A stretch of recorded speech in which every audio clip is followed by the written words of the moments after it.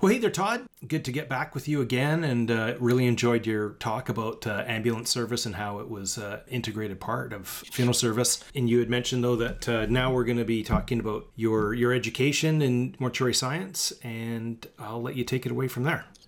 Thank you, Rob. Yeah, thank you. I really appreciated the opportunity to cover the ambulance service in the last call.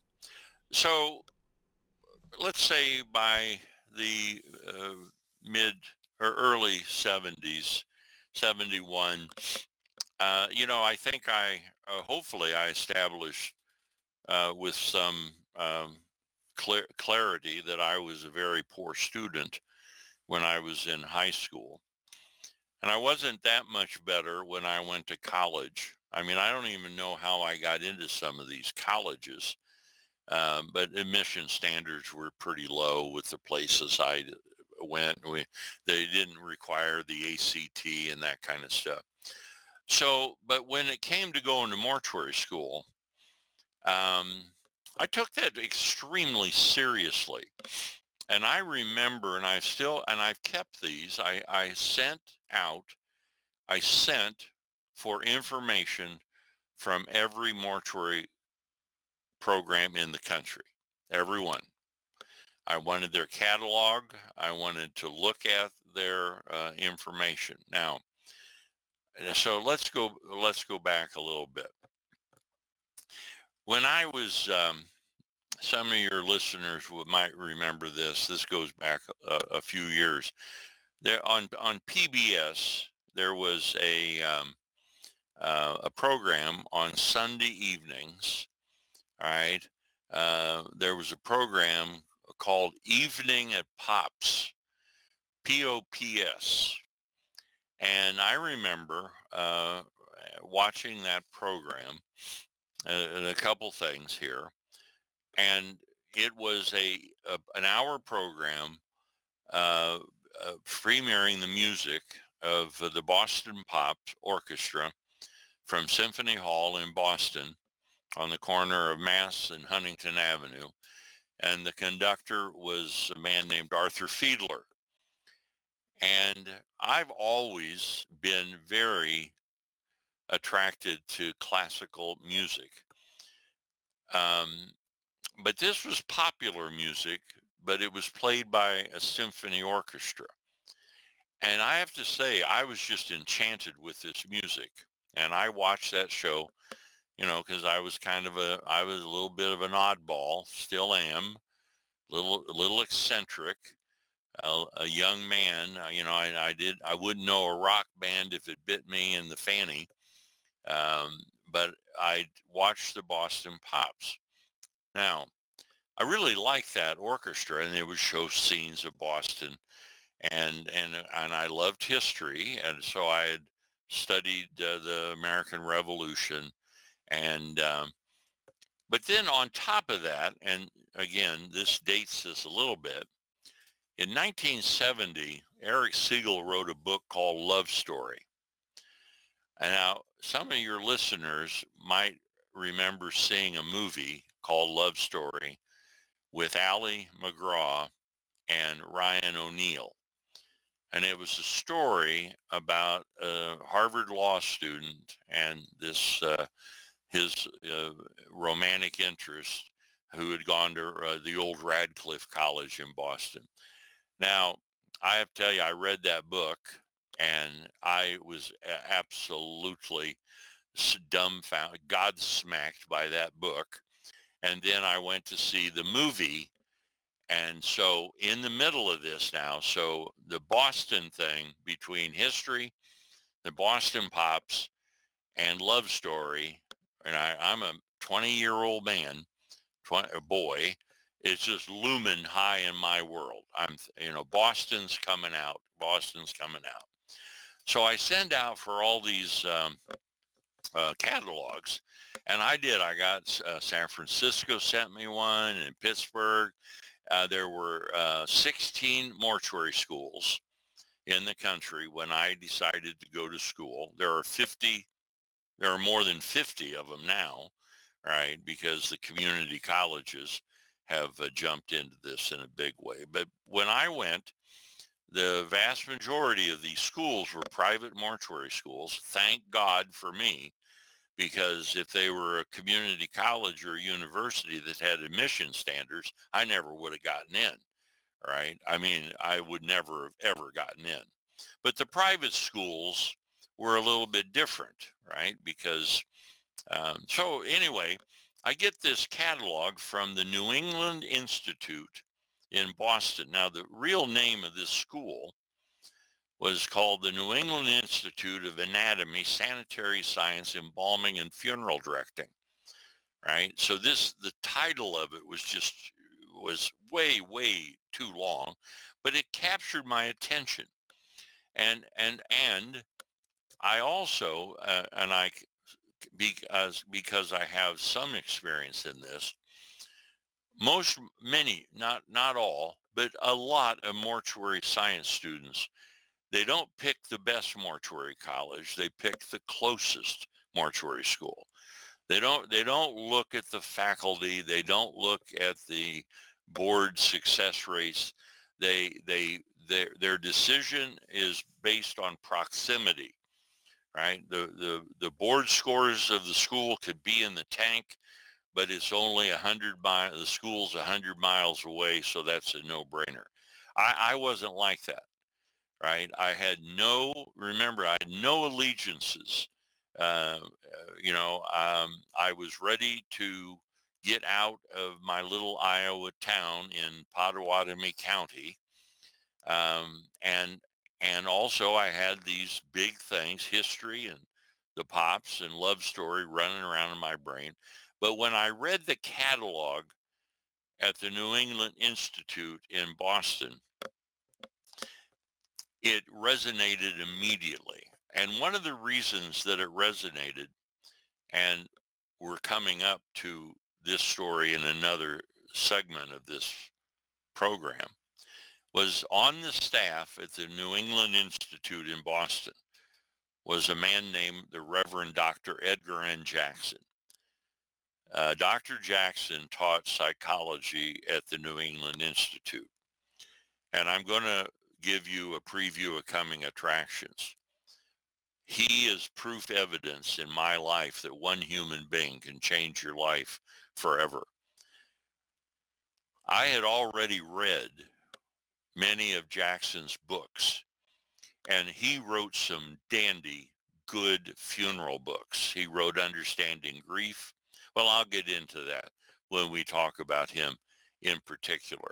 The other thing that just really impressed me was that the students at the New England Institute, besides embalming, clinical embalming work, we had access, of all places, we had access to the Harvard Medical School, and we did our anatomical dissections at the Harvard Medical School on Longwood Avenue in Boston. It was just a short trolley ride from where the mortuary school was. So the mortuary school was located at 656 Beacon Street in Boston at Kenmore Square. Kenmore Square was the intersection of where Beacon and Commonwealth Avenue came together, and then it branched out to Commonwealth, Beacon, and Brookline Avenue that went on out into the Boston suburbs. So Com Ave it went right past Boston University. Beacon Street went on out, and the Eastman Funeral Home, and across the street was Crosby's Funeral Home. But at Kenmore Square was also at that time was the headquarters of the J.S. Waterman and Sons Funeral Home, which was one of the premier funeral homes in the United States. And so I applied. I'll tell you what I did. I applied to Southern Illinois University, right? And I got rejected. And I got rejected because of my grades in high school. But I applied to the New England Institute, and interestingly, they accepted me. All right, now, I'm not I'm not some guy that just fell off the turnip truck, right? The New England Institute was a 99% tuition-driven institution. So we've all done this rodeo before, right? You have a pulse, yes. Do you have a check that doesn't bounce? Yes. Take a seat, son, right? And so I think I fit that profile, right? That I had a check that didn't bounce. And here's one. Go Well, ahead, Rob. so did you know at that time at your age the difference between the two? Did you know you'd probably have a better chance of getting into like No, a private, or you didn't no, you didn't know the difference at no, that time? no, no, no. I knew nothing about that. In fact, to tell you the truth, I don't even know why I applied to Southern Illinois. But I remember getting the rejection letter. But by that time, I'd been rejected so much in my life that that stuff never didn't get under my skin anymore, right? That so when Southern Illinois said I didn't cut the mustard, I thought, okay, all right, well, I'll go to Plan B, right? And Plan B, and it turned out absolutely to be it turned out as fortuitous for me to go to NEI as it did to get a job at Heafy's, right? Because if I had gotten a job at any of those other funeral homes that I was marching up and down Farnham Street interviewing with in Omaha, hell, I don't know how my life story would have turned out. And the same thing with going to Boston. The mortuary school was fascinating. I remember I remember flying into Boston. Never been to Boston in my life. I had never set foot in that city. I got a job sight unseen at a funeral home in a little suburb of Boston called Winthrop, Massachusetts. And at that time in Winthrop, there were four funeral homes. There was O'Malley's, there was Maury Kirby's place, the Reynolds Funeral Home. There were five funeral homes. It was about 25,000 people. There were five funeral homes: O'Malley's, Maury Kirby's place, Reynolds, Al Marsh's place, and then across the street was Caggiano's. And I got a job at Caggiano's, and I worked from 4 in the afternoon till 7 in the morning. And then I'd go to school during the day and come back, same damn thing. We ran ambulance service and all of that stuff. So the mortuary college, I remember we went there. There was another chap that worked at Caggiano's um, named Barry. He and I lived in the same room together, and he took me to Government Center. We walked down past the Boston Common. We walked down to the Back Bay. We walked far enough, and way down, he said, see that Citgo sign? There's a gigantic Citgo sign on top of the mortuary college at Kenmore Square. He said, and all he said to me was, there's the mortuary school. All right, we didn't actually go to it. He said, there's where it is. It's at Kenmore Square.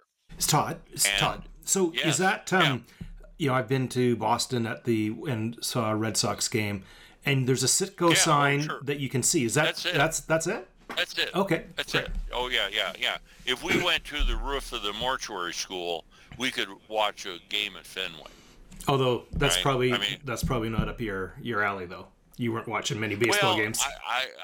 it was exciting because you'd get on the roof of the mortuary school, and you could look over the big green wall at Fenway and watch a ball game. Well, you couldn't watch the whole damn thing, but you could see them playing. And then you look the other way across the Charles River, and you're looking at MIT's campus. So it was the location of the mortuary, and also in the mortuary in 656 Beacon Street at that time was the world headquarters of the Dodge Chemical Company, right? So Jake Dodge's grandfather A. Johnson Dodge started the New England Institute. And that was also a carrot for me, right? Because I'd learned how to embalm on Dodge chemicals at Heafy's, right? They were big on Permaglow as their arterial chemical, which still is a damn good arterial chemical. And so it just seemed, Rob, that the synergies for a guy like me were coming together in the city of Boston. Now, the other side other thing I want to say is the mortuary school was fascinating, but the real education, looking back at it, was living in Boston.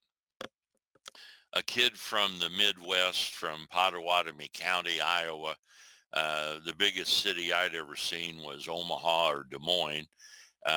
And to go to Boston, I remember the first Boston Pops concert I went to, and Arthur Fiedler came marching out there with his snow white hair, and it was almost like I had to pinch myself to believe that I was there. And I give you an example of this morning before I came to work. All of a sudden on the TV, there's an ad for Mass General Brigham, right? Mass General Hospital. It used to be Brigham and Women's in Boston. I'm sitting there looking at that and I'm going, Jesus, the number of people I hauled into that hospital with the ambulance, right? I mean, we went all over that city with that ambulance, all hours of the night, etc.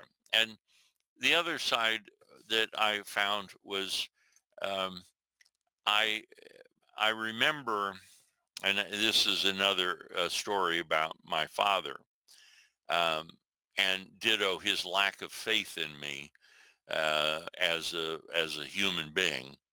I remember they thought that I had lost my mind wanting to go to Boston to school, right? But by that time, I was fairly self-sufficient. Um, and this is interesting. I tell the students here at the mortuary school, my tuition for the entire program was $1,795 for the whole year, right? It's like $395 a quarter, right?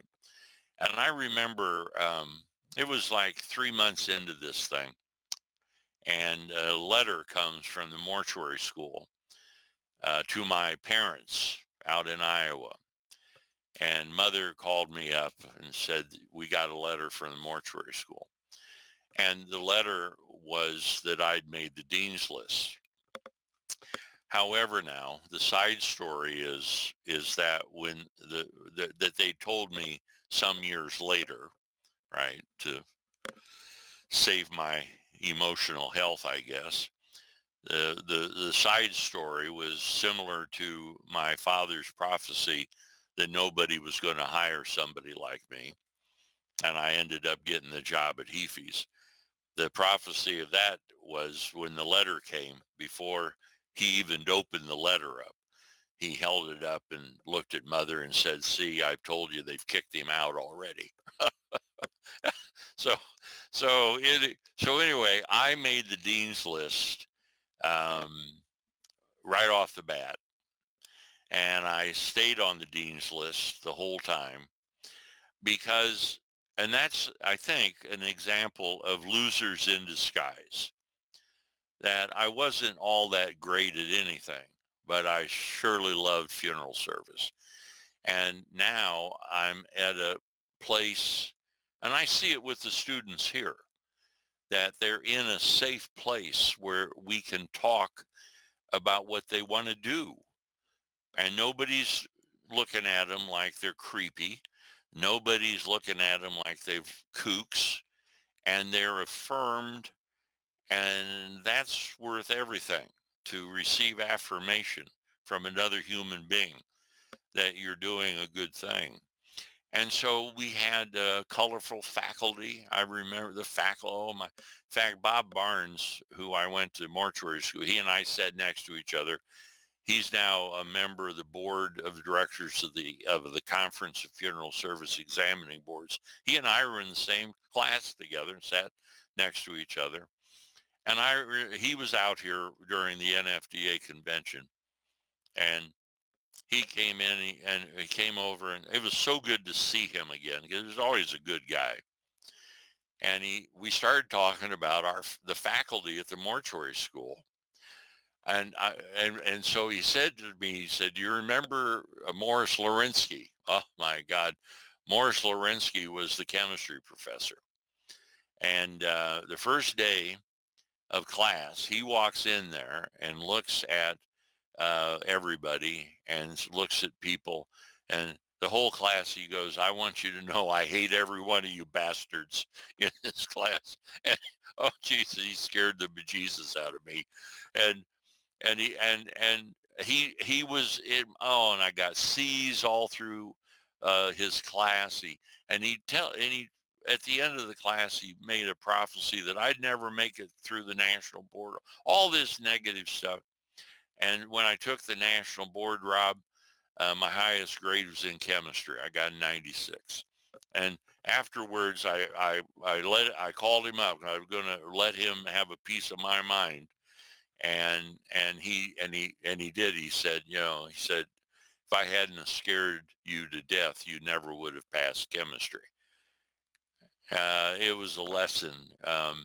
And so mortuary school for me was a wonderful experience, and going to school in Boston was just absolutely,